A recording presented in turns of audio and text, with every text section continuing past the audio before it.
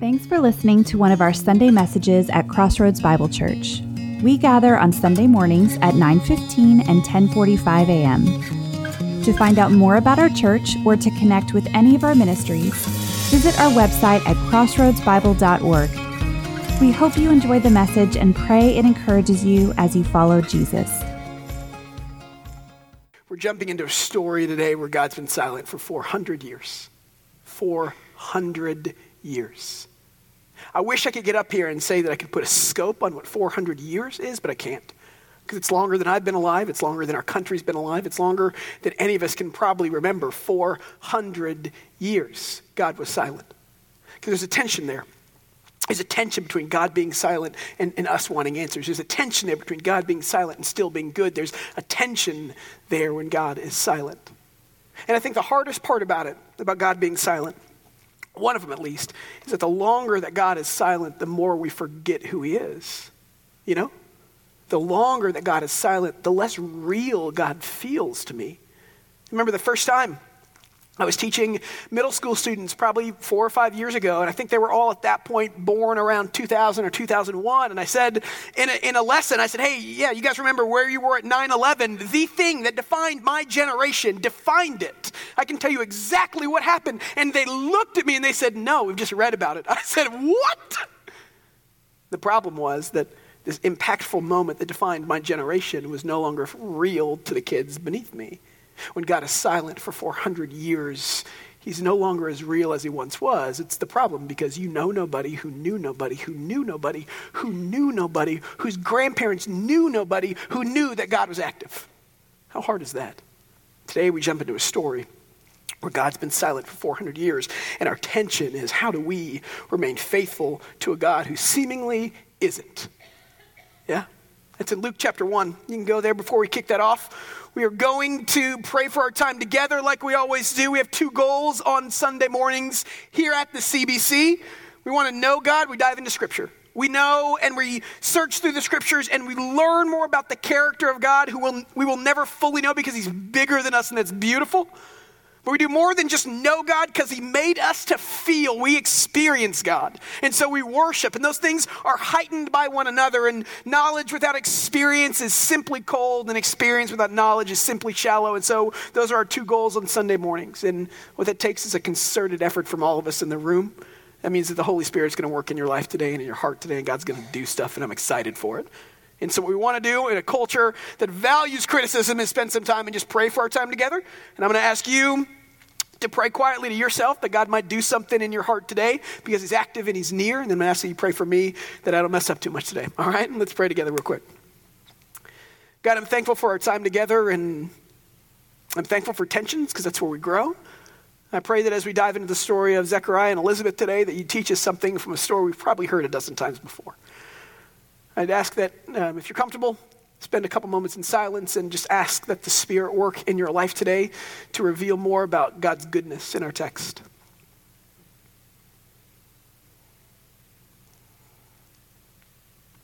And if you would, spend a couple minutes and just pray for me, that my words might be edifying and encouraging and tell the truth about who God is in this world. Pray these things in the name of Jesus. Amen. Luke chapter 1. The beginning of the Christmas narrative, everybody. We're going to be here for 5 weeks of Christmassy goodness this season. And where our story starts is really in verse 5. So we're just going to read through this narrative and cut it up as we go. Let's start in verse 5. It says, during the reign of Herod, king of Judea, there lived a priest named Zechariah who belonged to the priestly division of Abijah. And he had a wife, and her name was Elizabeth, who was a descendant of Aaron. They were both righteous in the sight of God, following all the commandments and ordinances of the Lord blamelessly. As our story starts, we have 3 main characters in our story, really 2, and then a minor character in Herod. And as a side note, I love when the Scriptures do this. I love when the Scriptures give me a person that actually existed in time and space. Sometimes people can say, I don't believe the Bible is real, and that is your opinion, and that's fine. They can say, I believe these guys that wrote the stories of Jesus made it up. And in those moments, I say they're really bad liars if they're going to make this whole thing up and give me a person that actually existed I can fact check them on, you know? So I love this. They said, hey, here's Herod, and we know that Herod ruled from roughly 34 BC to 4 BC. We know what he was like. We know that he was a little bit crazy and power happy and hungry. One historian said he would do whatever he had to do to prop up his fame, and he killed his family for it. We knew that Herod was a pretty uncertain person trying to rule this region of Judea. We know that at a time and a space he actually existed. I love when the Bible gives me those details.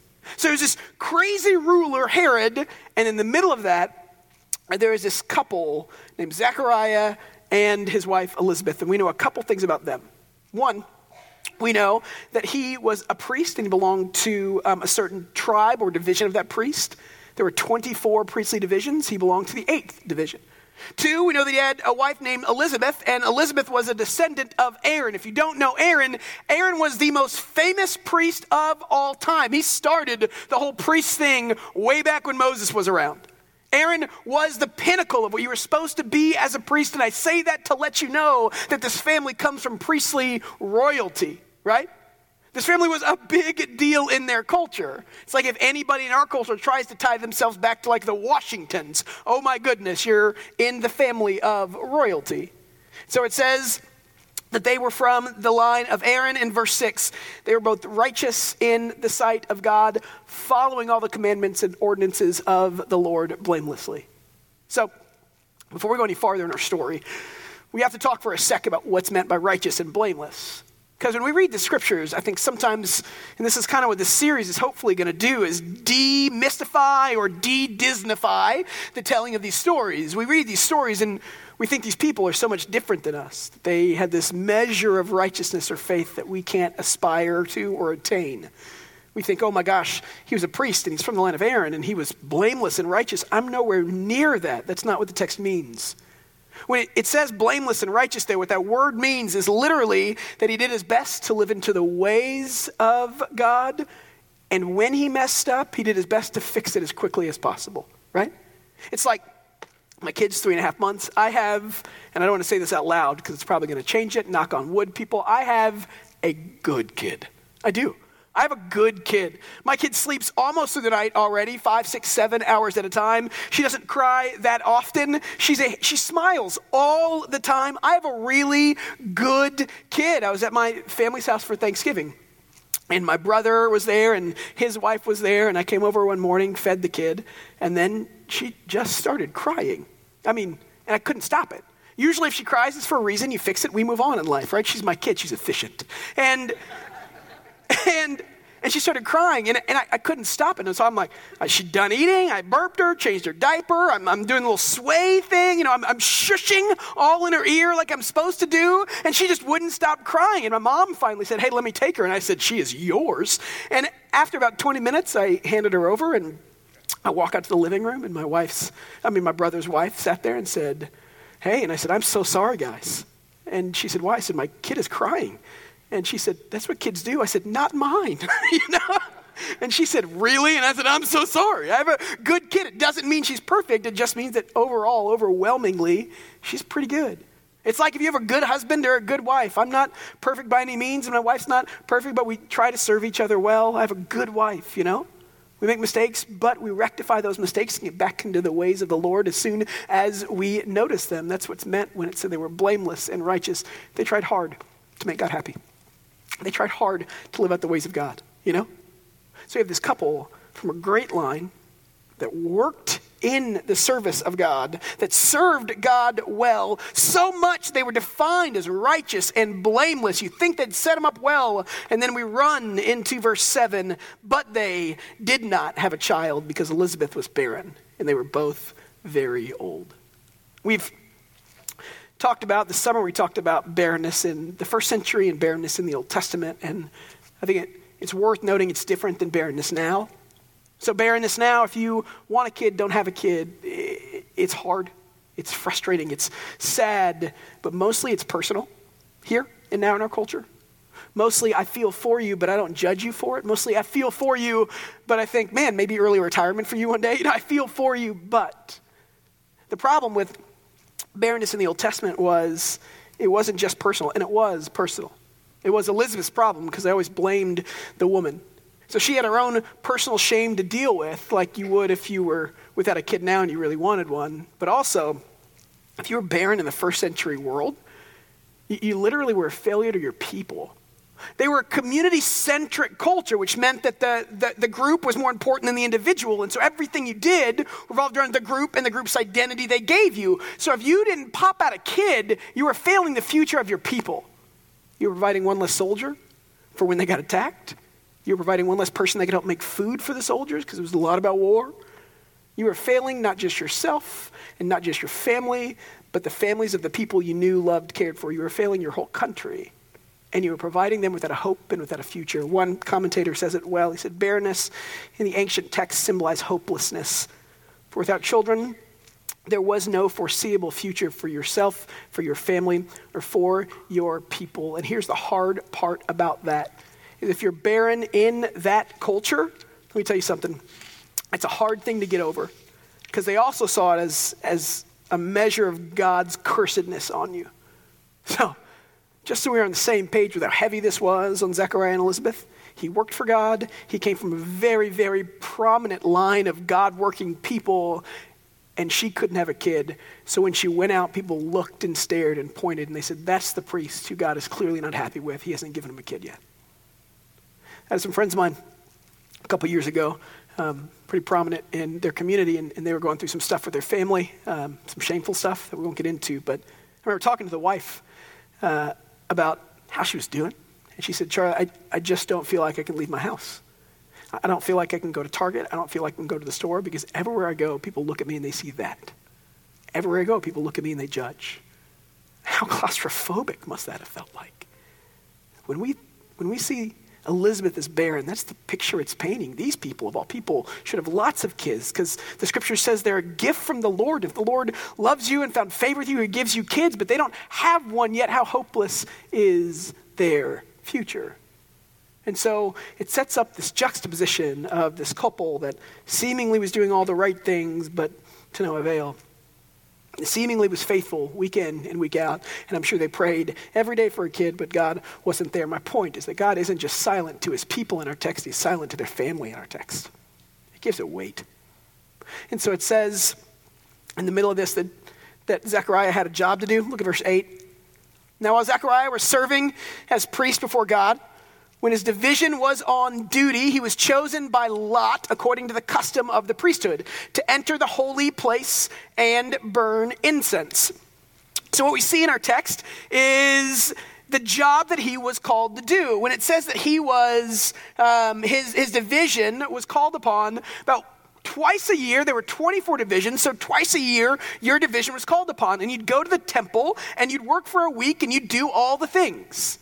You'd make sacrifices and you'd clean the things and you'd say the prayers and you'd do all the things that was supposed to happen. There's about 18,000 priests in the first century in Israel. There was a lot of people. And so once a day, maybe sometimes twice a day, you would go and burn incense. And it says in our text, while Zechariah was serving as priest, he was chosen by lot according to the custom of the priesthood to enter the place and burn incense. That call to burn incense was the highlight in this man's career, without a doubt. Usually, if you were lucky, you got called upon to do this one time. So when it says he was chosen by lot to do this thing, it is not a small thing. It's not a he's doing the welcome today, everybody. How you doing? This is the high point of my career. I get to go and burn incense. What would happen is you would go into this room. So the temple had all these courts and all these rooms, and there was two very, very special rooms. There was the holy place, and next to it was the Holy of Holies, and it was separated by a veil. And the holy place had three things in it. The Holy of Holies was where they thought the presence of God resided, where they didn't even go into. They didn't look into or you died. They went in there 2 times, 1 day a year, on the Day of Atonement. And so what you would do is you would take a burning coal from the altar in the main court and you would take it into the holy place. And there was 3 things. There's a lamp on this wall over here with 7 flames on it. There was a table over here with bread, and right next to it there was incense. And right on the other side of that veil that it was up against was the temple, was the Ark of God, of the covenant, where the presence of God resided. It was incredibly, incredibly important to do this job. This was the highlight of his career. So you'd take a coal And you'd go in there by yourself and you'd start an incense to God. And that incense was symbolic of the prayers of the people to God. Very serious work. And it says that how he was chosen to do this, because I don't want to pass this up, he was chosen by Lot. I don't know if you know what that phrase means in the Old Testament, but if you're chosen by Lot, that doesn't just mean that you got lucky. Proverbs 16 talks about it. It says, the dice are thrown into the lap, but their every decision is from the Lord. So just in case you don't know, this isn't like, hey, they didn't know what to do, and they played bingo, and if your number is called, you got to go burn some incense. Good day for you. Let's all join the lottery, right? It's not what he's saying. When it says he's chosen by Lot, it was actually a system put in place by God in the Old Testament so that he might work his sovereign hand through the people of God. They would cast these lots, and they trusted that God worked in and through those lots to bring about the future he wanted through the people he desired. So when I was growing up, I was a basketball player, and that's what my friends and I would do for hours and hours and hours and hours. And I don't know if you guys know anybody in high school that plays basketball with their friends, but usually there are some fights, you know? You're running a lot, and there's fouls and not fouls. I don't know who came up with this ingenious system to stop the fighting of adolescent males playing basketball, but every time there was an argument that we couldn't resolve, we'd do something called the ball never lies. I don't know if you know what this is. So the ball never lies, quite simply, and I don't know who adopted this, but it is accepted, I think worldwide, we'd have to say. So you could get in a fight with somebody, they fouled me, I didn't think I fouled them, whatever it might be, we could almost come to blows, and somebody would say, dude, the ball never lies. Dude, it never lies. We'd say, oh, that's right, I forgot. And so you take the ball, and the guy who had the grievance would go to the free throw line or the three-point line, he'd take one shot. And if he made it, the gods have spoken, and clearly he was right and he got fouled, right?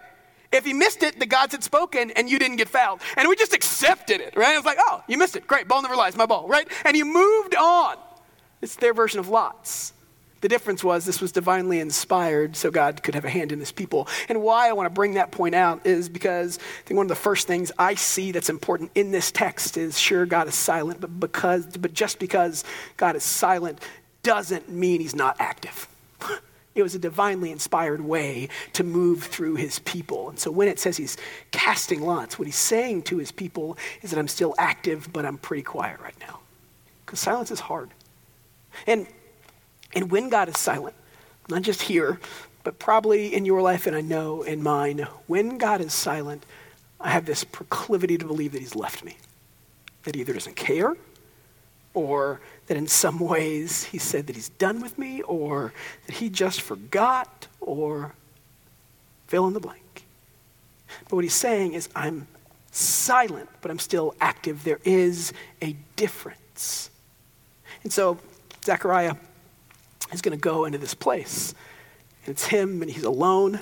And just so we can all understand how serious this thing was, we have 3 cases in the Old Testament, 2 of them are in Leviticus 10, of when people didn't burn incense in the right way. And you know what happened? They died, right? So it's not a hard job. It's not like he could mess it up. It's just, if he didn't take it seriously, God said, I should be taken seriously. And you might not make it out. And so it was something that probably he was a little afraid of. I would be.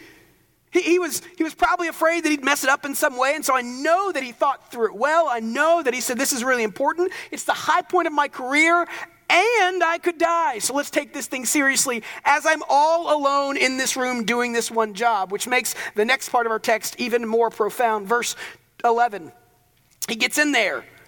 An angel of the Lord, standing on the right side of the altar of incense, appeared to him. And Zechariah, visibly shaken when he saw the angel, was seized with fear. Right, so if you're all alone, if you expect to be all alone, if you're nervous because it's the most important thing you've done with your career, and if you mess it up, there's really no plan B here. If that's the case, and you look up and something's in the room with you, when it says visibly shaken with fear, grasped with fear, I like to scare people, okay? You can ask people in the office. I hide behind doors. I hide in desks. I hide in cars. One time I bear crawled through the upstairs office and got somebody with an air horn, right? My favorite moment of me scaring somebody, I've done this all my life. I think it's fantastic. I was at Moody at college, and we had communal showers. And there's a guy, one of my best friends named Adrian, a big Puerto Rican dude who lived next to me. And we had these wardrobes and not closets because it was what a dorm should be, not what dorms are today, which are hotel suites. Anyway, so we had these wardrobes, and you'd shower in the community showers and put on some shorts and walk back to your room. Adrian was one of the lucky few who had a roommate move out like 2 weeks in, and so he had a whole room to himself when you had to share with somebody else. So I loved scaring Adrian because he scared really easily, and he was larger than me. And I don't know, maybe it's a power thing. I have no idea. So what I did was, because I was not very big, I hid in his wardrobe, right? Like I got in a ball and like squatted in his, shut the doors, and I waited. This kid comes out of the shower, and he closed his door, and he said, I mean, in that moment, you fully don't expect anybody to be in your room, you know? He didn't live with anybody. He just got out of the shower, and he goes to put a shirt on and open his wardrobe. And as he opened it, I leapt out at this large man, right? It was amazing. Why I love it is because in that moment when you're scared like that, you have no control over what's coming out of your mouth, right? Seriously, ask some of the staff. It's so good. You have no control. When he says he's visibly shaken, that's what he's talking about. Like, I am so afraid. I am not in control of what's going on right now. This dude is paralyzed with fear. And he probably said some word in the holy places that weren't said in the holy places, you know? And so the angel says to him when he's shaken with fear in this moment of sacredness, in verse 13, don't be afraid. For your prayers have been heard, and your wife Elizabeth will bear with you a son. His name will be John. Joy and gladness will come to you, and the people of Israel. Joy and gladness will come to you, and many will rejoice at his birth. For he will be great in the sight of the Lord. So, he'd been praying for a kid for at least 80, 90 years, most likely. His people had been praying for 400 years for God to save them. No prophets, no priests. God didn't send anybody like he had the prior 700 years. And all of a sudden, an angel shows up. All of a sudden, an angel shows up. And my first thought when I read this text is, one, God likes scaring people too. We're so similar. But two, I'm joking. Two, my first thought is, why couldn't God just tell him beforehand in a different way? Why couldn't God tell him when he was praying 30 years ago when he wanted to get pregnant, hey, this is going to happen for you, just be patient? Why couldn't God just pass him a note one day and say, hey, I'm going to give you a kid, but it's going to need to be a while because I'm doing something here, you know? Why couldn't God tell Israel when they cried out for 400 years, hey, look, I promise something is happening here. You just don't know it yet. Why did he wait? And why didn't he say anything? Why was he quiet? Why was he quiet? That's hard for me. Because the tension of silence brings me to this place where I wish God would just tell me something. And I think a couple answers come out of that. One is, I think it's overwhelmingly clear that God answers prayers in his time for his purposes, because they're better than mine, you know? In his time and for his purposes. And we're not going to back out and do the macro thing today. We're going to do that in a week. But one of the things I find really cool about this text is if you read verses 16 and 17, what you see is almost a mirror image or mirrored words from Malachi 4 through 6. What happens is, if you don't know, Malachi was the last book in the Old Testament. Malachi 4 is the last chapter in the Old Testament. Malachi verses 4 through 6 are the last verses in the Old Testament. God showed up 400 years later and said the same thing that he said 400 years ago. He's telling the story is going on. I love what that does when I read the story, the confidence that inspires with me, that God knew what was happening and has planned something all along, and he wasn't just asleep for a while saying, oh yeah, I took a quick nap, I'm back at it again. Also, if you look at it from an even larger macro perspective, the 400 years is significant. This is next week, but it is significant in God's design. Any good Jew would recognize that 400 years is a mirror of the time that he waited before he saved him from Egypt. And so maybe God is saying, there was 400 years of silence there is now, I am bringing you out of bondage again. It just is a different kind of bondage. We have to recognize that God's plans are a little bit better than ours. And just because he's silent doesn't mean he's not active. I was talking with an elder a couple weeks ago about this text, and he talked to me about his kid. And he said, when my kid was in high school, he was really, really stubborn, like really stubborn.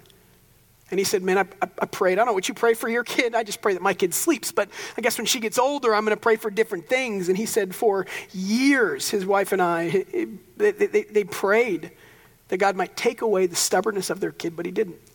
He didn't take away the stubbornness of their kid. And they kept praying and they kept praying and they kept praying. And one of the questions they had that I'm sure Zechariah had, that I'm sure all the Israelites had, that I'm sure you and me have today is I keep praying, but nothing seems to happen. Why? And I think one simple truth comes out of this is that God doesn't tell us all his plans right here and right now in the present, and that's a good thing for us. I do. I think it's frustrating, but I think it's really good. Because here's the deal. If I were to know how my life's going to shape out, all the ins and outs right now, I don't think I could be present in the present. If I knew, I was talking to staff this week, if I knew when I was going to die, two things would happen. Either one, if it was like in 20 years, I would be jumping off of buildings and things today. You know, I'd be like, I'm not dying for 20 years. Let's go to Whataburger, everybody. You know what I'm talking about? It would not be a healthy way to do life. Two, if I knew I was dying in 2 weeks or maybe in 20 years, I would dwell on it all the time and I'd miss the present of the present. You see what I did there? There you go. It's Christmas season, everybody. But you would. I think us not knowing the plans of God in full is a grace of God, even if it doesn't feel like it. And here's the deal. We do that with our kids all the time. And it's good. If you're a 6-year-old now, you're not going to sit them down and say, let me tell you what adolescence is like, because you're headed for it. It's going to be terrible, you know? If you have a 6-year-old now, however your family does Christmas and Santa, you don't need to remove the innocence from them. That'll happen quick enough. You let them live in their blissful ignorance because that is a grace you give your children and should give your children for as long as you deem necessary. And we think that's good because it is. And then when God does it to us, sometimes we don't think it's good anymore.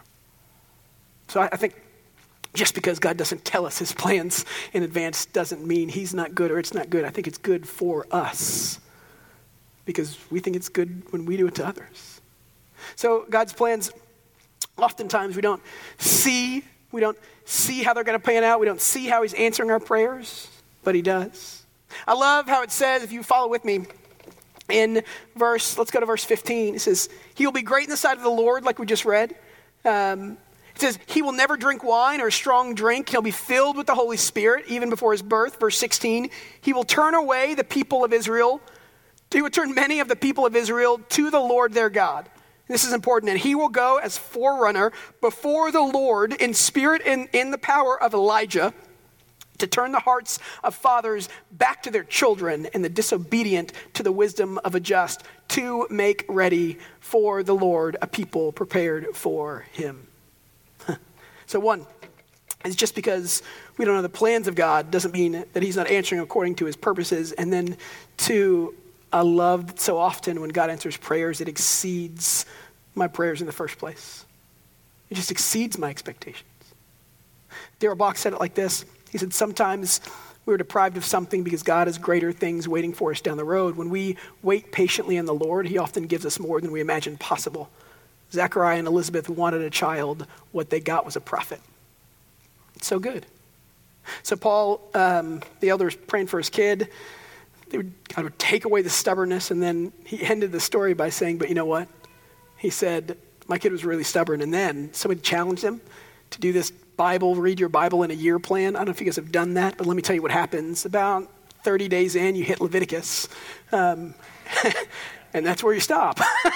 So, let's just be honest. You read about tassels, and you're like, oh my gosh, I know it's inspired. I'm just not feeling it today. You know what I'm talking about? So, anyway, he's talking about his kid and how stubborn the kid was. And he said, he read this Bible in a year plan and rallied some of his friends to do it. And he said, I never thought he'd make it through. But what God did was turn that stubbornness into determination so that he could pursue Jesus even more wholeheartedly. He said, if God had taken away the stubbornness, then he never would have been that determined. I love it. I love it. This idea that God so often supersedes our expectations and our prayers. And so when he says he's going to go in the spirit of Elijah, that was the best prophet they ever had. That was the pinnacle of all the prophets. And God's saying, you wanted a kid. I'm going to give you a prophet. You have no idea what I'm doing, but it's bigger than you could have imagined. He's saying the waiting's worth it, you know? And just because I'm silent doesn't mean I'm not active. But here's the tragedy of silence. Go with me to verse 18.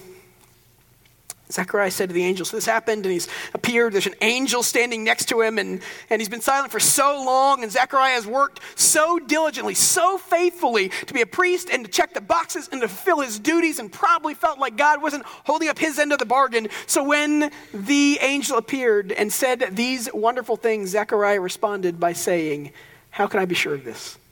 For I'm an old man, and my wife is as old as me as well.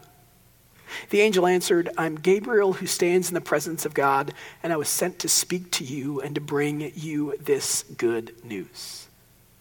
I think what's really interesting about our text, and something that kind of, as I read it this week, resonated with me, is that over time, silence usually has a cost. And in our text here, lasting silence causes him and causes us sometimes to lose faith in God's ability to answer, because you just start not just thinking he's not going to show up, but you start believing he won't. That's the cost of silence sometimes. Darrell Bach says sometimes even good people have doubts about God's promise. Larson, another commentator, said even a righteous man can pray with no sense of expectation. The tragedy of this story is Zechariah was a faithful man who'd lost faith in God's ability to deliver. I think he still loved God. I think he still worked for God. I think he still wanted God to be good. I think he believed that God was good, but he did it without any belief in his expectation anymore, because silence over time has a cost. And I remember the first time I read this, I thought that, it's a pretty good question there, Zechariah. And God had kind of a disproportional response because he makes him mute for 9 months. But as I read it more, it became more apparent that it wasn't just that Zechariah said, I don't believe you. I don't think this can happen. He said, I don't think God can do this anymore. John Piper says it like this. If you know the story of Mary that we're going to get to in 3 weeks, Mary questions it too, but Piper says Zechariah asks for more evidence. Mary asks for an explanation. Zechariah says he can't be sure. Mary says she can't understand. He's questioning God's ability to deliver in the first place. That's what happens when God is silent for prolonged periods of time. And you know what? I've been there. I remember the first time this happened to me. I was in middle school, and I love the Lord. I was the chaplain of my class, I think, at this point, and because I gave people king-size Snickers and said, vote. And again, I get the job done. So I had a friend of mine went to a small private school, and so there were 70 of us in my class, and we knew each other well. And usually at small private schools, you grow up with these people. There was a kid named Kenny, and Kenny was mentally handicapped, and he was never going to be able to take care of himself, but he was in our class, and I loved that. He was on the football team, and we tried to include him in as many things as possible. Spring break, I think it was 8th grade year. Spring break my 8th grade year, Kenny went on a mission trip to Mexico. And something happened on that mission trip, and he was in a van, and the van fell off something and rolled away. And long story short, Kenny ended up paralyzed from his legs down. And I thought to myself, he was on a mission trip to Mexico, doing the Lord's work. I thought, he's already had a tough enough life with, just his mental handicap. Of all people, this shouldn't happen to this kid, And so we gathered our class together, and every day at lunch, our class would get together in our Bible teacher's room, and we would pray that God would heal Kenny. We'd pray every single day. We missed lunch as teenagers to do this, people, all right? And at first I remember thinking, God's going to do it. Slam dunk. It will happen, I promise. God is good. This was a mission trip. I don't see how this loses. But a month in, I don't think I was in the same place, And so God didn't heal Kenny. I wish he would have. He's still quiet there. I don't know why. But I will tell you that over time, I stopped believing. I was faithful to showing up, but stopped believing that God would actually do anything. And I think that's what's happening with Zechariah here. And I think that's the tragedy of silence. And I think that's what the story is pushing against, is saying just because God is silent, don't lose faith in God's ability to answer or deliver. Because it's his plan and his time. And do you believe he's good? And so the angel says what you say if you're an angel. I know you don't believe me, but I stand next to God 24/7, so tough luck. He says in verse 20, if you want a sign, here it is, because you didn't believe my words, which will be fulfilled in their time, you will be silent, unable to speak until the day these things take place. Let me summarize the next few verses for you just for time. What's happening was you would pray these prayers, and there was a set prayer that you'd pray for your people, and there was a large crowd outside that prayed with you at 3 o'clock when they burned the incense. And so they expected you to come back in a range of time, depending upon how quickly you prayed and how fast you talked, right? And so after a while, it says in the next verses in 21, he didn't come back. And people started getting worried because they probably thought back to Leviticus 10 and said, hey, haven't people died doing this before? So they started getting worried, saying, where is he? Where is he? Where is he? This is taking longer than he should. And he finally comes out. And when he comes out, they're excited he's alive. And when a priest would come out from giving the incense offering, he would say a blessing over his people. It's in Numbers 6.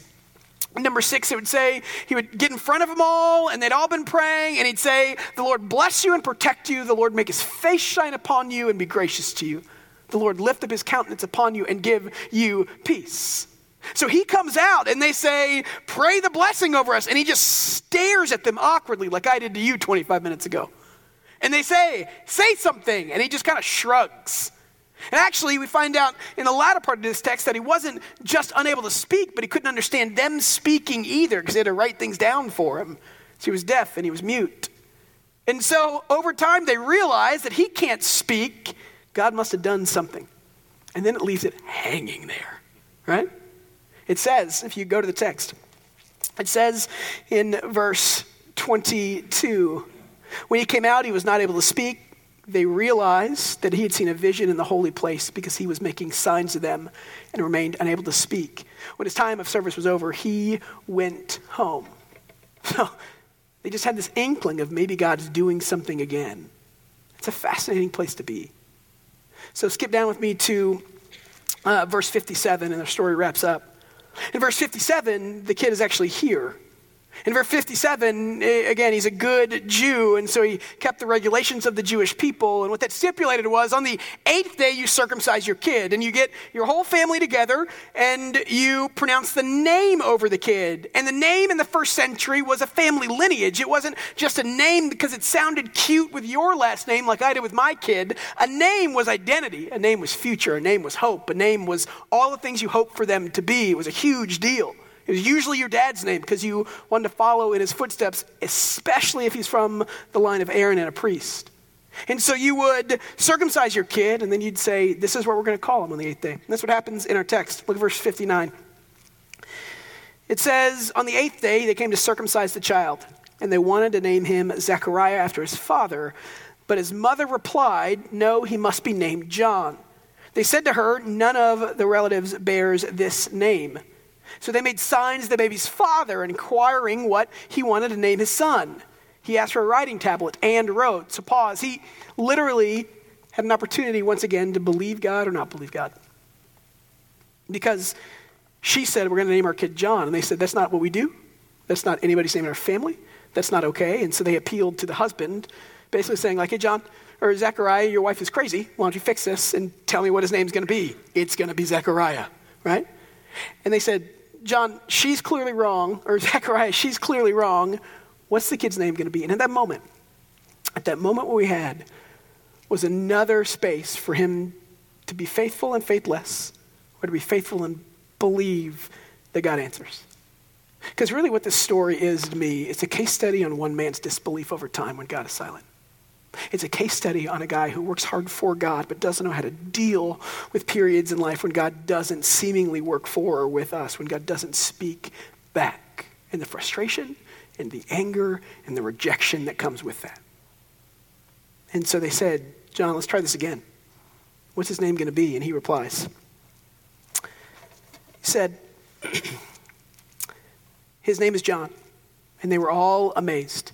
Immediately, Zechariah's mouth was opened and his tongue released, and he spoke, blessing God. It says all their neighbors were filled with fear, and throughout the entire hill country of Judea, all these things were talked about. And I love that end to our text. I love the end to our text in so many ways, but one, it's this idea of what God does if we faithfully believe, even if he's silent, that he can and still act.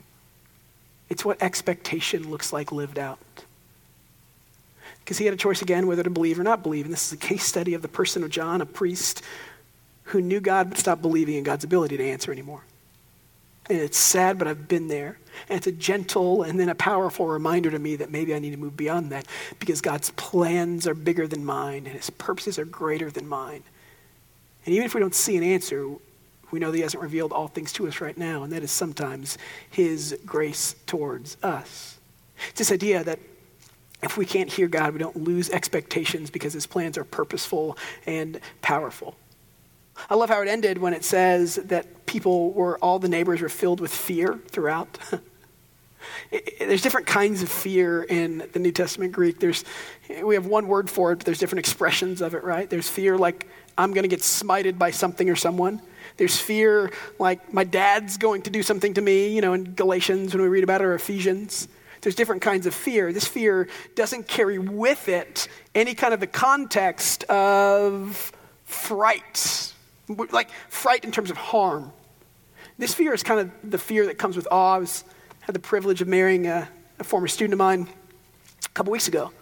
And my favorite moment, I've said this before, and all the weddings that I do, is when everybody's looking this way at the bride walking up, and they did this thing where they didn't see each other beforehand. And so she's walking up, and the husband, the groom, is standing right there. And look, man, he's terrified, I mean, he's frightened. But it's not with a fear that is scary. It's with a fear that's expectant. And so what he says, I'm going to name my kid John. And because he does that, people once again, because God had been silent, maybe started to talk about a God who does stuff, who answers, who is near and who is real, and who just because is silent doesn't mean he's not active, and he's starting to speak again. And why we started the series with this and why we're calling it the Christmas story is because these are stories we've all told before. I'm willing to bet this isn't your first rodeo hearing about John the Baptist's parents in a church, But what I think is really important in all these next 4 weeks of talks is the idea that this is how Jesus came to our world, and he chose it that way because he's God. So we say that the medium is the message, and what that means is the way that God came to this world expresses something we need to know about the character of that God. The way that he came to this world expresses what we need to know about how he works and how he acts, and it reminds us of who he is. And he came 400 years later and said to people without kids, I know it doesn't look like it, but I've been active and believe that I will be active again. He says, expect me to move. And it filled their community as everybody talked about it. So my hope and my prayer as we leave this place is as we tell the stories of Christmas that we've heard before, that we've laughed about before, that we've cried about before, is that it begins to remind us of a God who works, of a God who is active, and our expectancy for God to show up even if he's been silent grows. Because that's who he is. The medium is the message. This beautiful picture of a God who says, I have a plan and it's good for you. And trust me when you can't see it. And trust me when I'm silent. But know that I'm active. And as we tell that story, as we begin to see God moving, the expectancy for what Jesus came to do grows. And as we tell stories around trees and around tables this holiday season, may that happen in our community. May that happen in our church. May that happen with your family. And may we worship a God who came near. Let me pray for us. God, I am thankful that you came. I'm thankful for how you came. I'm thankful in the middle of the silence. That's not the whole story. I'm thankful that you are good and that I can trust you if I don't understand. I'm thankful that you're a God that answers prayers in your time. I pray as we respond. I pray as we tell the stories this Christmas that it builds an expectancy for what Jesus is doing in our lives. And that like Zechariah, if we are in a place where we're faithful but faithless, that you move us out of that because you are good. May this story remind us of that simple truth. Be with us today. Help us to live out the message of Jesus well so that people might have hope. We pray these things in his name. Amen.